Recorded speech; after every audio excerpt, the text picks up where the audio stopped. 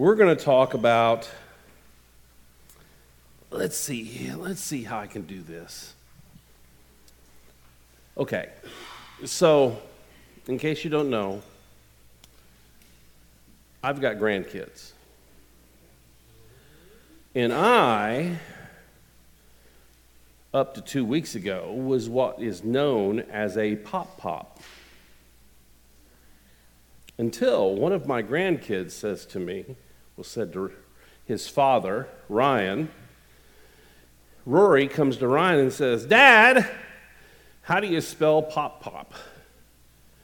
And so he starts to spell it. And he goes, "Wait, that's Tupop." So, my name has changed. And I am now the number one gangsta grandpa there is. I have turned into Tupop. And I was telling Dave Locke about that, and he laughed, and he says, "Well, you got to have your last name too." And he says, "Make it Tupop Shalom." So, I am now Tupop Shalom. But, if I had to think about it this way, let's say, I've been thinking about this week because at times it gets confusing to me. Why in the world, you ever wonder why God does things the way He does things sometimes? And sometimes it just hits me and I'm like, well, why would He do it like that? And I was thinking about it one night this week and I'm like, so if I was God, and I had created a world, and I had all these people that I had basically created that I consider my children or great-grandchildren or great-great-great-grandchildren. Are you with me? These are my children. How would I express to them what I want for them? How do I tell them that I love them and for them to get it? Are you with me? It's like, and I just started thinking about it. I'm like, well, I suppose you could put signs up all over the place, but signs don't help a whole lot. I mean, just saying it at times doesn't help. But is there a better method than what He did? As I'm laying there, I'm thinking, I don't know that there's a better method than sending a son to die so that all of us can live. That's like next level thinking. That is like God thinking. Are you with me? That's not, we just don't come up with something like that. And so, as I was working on this, of course, I need you all to, we're going to be talking about love this morning. And of course, I have to teach you the Hebrew word of the morning. And that is ahava. Okay? Everybody needs to say that with me. Ahava. Ahava. And this is the Hebrew word. This is what's used in the Old Testament for the word love. Ahava. Okay? Now, when you hear that, it's like, this is why it wasn't so confusing to the people in the New Testament when Jesus starts talking about, you guys have all heard the New Testament word, agape. It's not confusing to them because they had heard ahava their entire life, okay? So the first time where ahava, well, one of the times where ahava is used is in Deuteronomy 6:5. So in Deuteronomy 6:5, it says, "Love the Lord your God with all your heart, with all your soul, and with all your strength." That word is ahava, okay? In Leviticus, you get the second part of Jesus' phrase that he gives. Do not seek revenge or bear a grudge against anyone among your people, but love ahava, your neighbor as yourself. I am the Lord. Okay, that word ahava means you just love. It has no because. Does that make sense? There's no because there. It's not, I'll love you if you love me. It's not, I'll love you if you buy me a new car, Daddy. No, that's not that love. It's, I just love you. I just love. Matter of fact, when you do harm to somebody, it's that love that you still have for them even when somebody does harm to you. Does that make sense? That's ahava. It doesn't matter. They don't earn it. They don't do anything to receive it. It's just, you just love them. It's hard to explain at times. When you have children, many of you get that. It's like, I'm not very happy with you right now. And then you go to bed and it's like, but I still love them. There's a depth there. There's a depth there that you get. And that's ahava. That's ahava love. Later on, there became this is a hard one for me because I know it's easy when you see it. It's the Aramaic word. And you know I have trouble with the HK. Kyler just did it for me. Rachma. Rachma. Okay? That's Aramaic. Most likely, Jesus spoke mostly Aramaic when he was walking among the earth. He was recorded in Greek. So, when they have writings of the New Testament, you will see there's a few that are in Aramaic, but for the most part, it's all in Greek.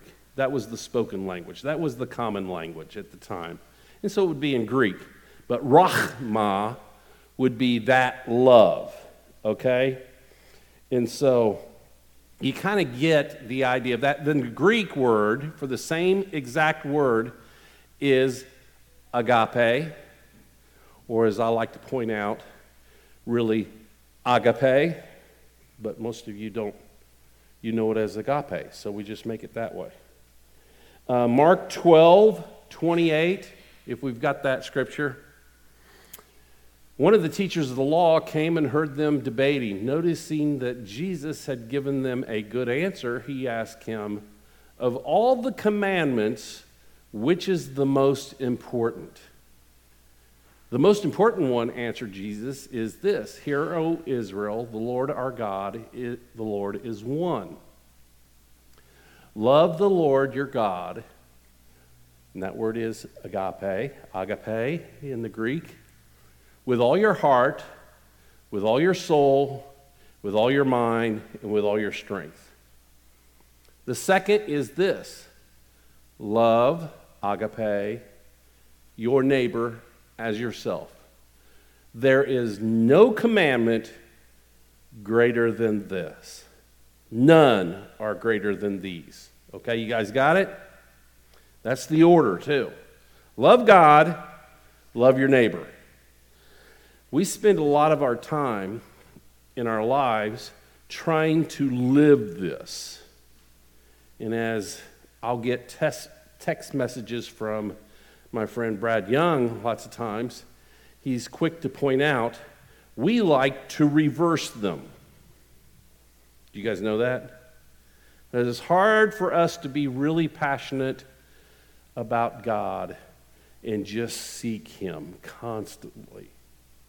Just seeking Him, seeking His face, and seeking Him. And we spend our time trying to show others that we love them. And we end up spending most of our time doing the second part of the commandment instead of the first part of the commandment. And when you spend most of your time trying to do the second part, loving your neighbor as yourself, instead of doing the first part, prior to that, believe it or not, you will burn yourselves out because you're busy. The outgrowth of just loving God should be, I just love my neighbor. You don't even have to think about it. It just happens. You just love them. Because you love God so much. And what helps doing that is a simple verse in 1 John 4:10 and following, where John, who spent an awful lot of time with Jesus, tells us, just in case we're confused about this issue, he flat out tells us what love is. You guys ready for this? Okay. This is love. That word is agape. Not that we loved God, agapao, okay? Past tense, loved God, but that He loved us and sent His Son as an atoning sacrifice for our sins. And I know we can hear that in our minds, but that flat out is what love is. That is it. That is how He solved the Advent issue of His coming with love. And we can sit and say, oh, He loved us so much. No, He sacrificed Himself for us. This is deep. This is really powerful of a statement to say. I think I've got the rest of 1 John here. Go ahead and show the more of the... Okay, dear friends, since God loved us that much, we surely ought to love one another. You see how He did the same thing that I said earlier? You love God so much that the other one just springs from it. No one has ever seen God, but if we love each other, God lives in us. And His love is brought to full expression in us. And God has given us His Spirit as proof that we live in Him and He in us. Furthermore, we have not seen with our own eyes and now testify that the Father sent His Son to be Savior of the world. All who declare that Jesus is the Son of God have God living in them, and they live in God. We know how much God loves us, and we have put our trust in His love. God is love, and all who live in love live in God, and God lives in them. That love that we have for others, that love that we have for one another is such a powerful thing to the world. That's where they see how much we love God. But we've got to love God first so that we can love others naturally. Does that make sense? Okay. This week, pulled the Christmas trees out. This is an interesting story. Some of you will find this fascinating. Some of you won't, okay? But last year, we did a Christmas Eve service here. And on Christmas Eve, we set a rocking chair up right over here. And Karen Tillery read the Christmas story. You guys remember that were here? She read the Christmas story, and she sat there and she rocked. And she read the Christmas story to all the children that gathered around her. Here's the weird thing. She helped put the tree up on Tuesday. She didn't remember reading the Christmas story. She remembered nothing about it. It's like, no, Karen, you did it. No, I don't remember doing it. Yes, you did it right there in a rocking chair. I don't remember anything about it. And it was really hard to convince her that she actually did that. And she comes over here, and they're hanging ornaments up on the tree. And as she's hanging an ornament up on the tree, hanging on the tree is her earring that she lost a year ago when she was reading to the kids, and she's not found that earring ever since. And I said, now, does that prove? Well, quite obviously, I was here, but I don't remember it. And so we're putting the trees up, and we put this tree up, and we get it up, and it's like, oh, that looks great. And Cassie says, I'm pretty sure they had some really large bulbs on it also, and it made it look amazing. And so we went out to find some extra large bulbs for it and stuff. And as we were doing this, I was kind of talking about my message that I was going to do this week. And Teresa says to me, she says, we do a memory tree. Now, out in the hallway is a memory tree. It's known as a memory tree. And so you can bring your favorite bulb if it reminds you of a loved one who has passed on, and you can hang that on the memory tree. Does that make sense? So feel free to hang a bulb or an ornament on the tree out here. And I said that really fits in because I'm going to talk about love this Sunday. And whether you guys realize it or not, the greatest love that we can share with anyone is to share with others Jesus. That is the most important love that we can share. So, I went out and I bought some gift tags, okay? If I can have a Vanna White step back and grab. And there's some ink pens back here. There's some white ones and some brown ones. And they're hard type gift tag. See, she's holding them up. They're back on the table. And all I want you to do is this. Sometime after the service, write the name of someone who you think needs to experience the love of Jesus. This is just someone that you keep thinking of. That it's like, they just need Jesus.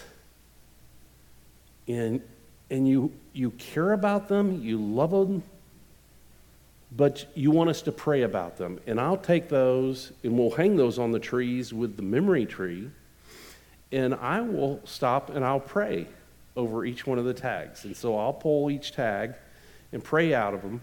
And maybe we'll see what God can do this Christmas season. Does that make sense? And actually showing our love to other people. Some of you may be confused just a little bit and not getting what I'm saying. So I'm just going to tell you, okay? My wife and I,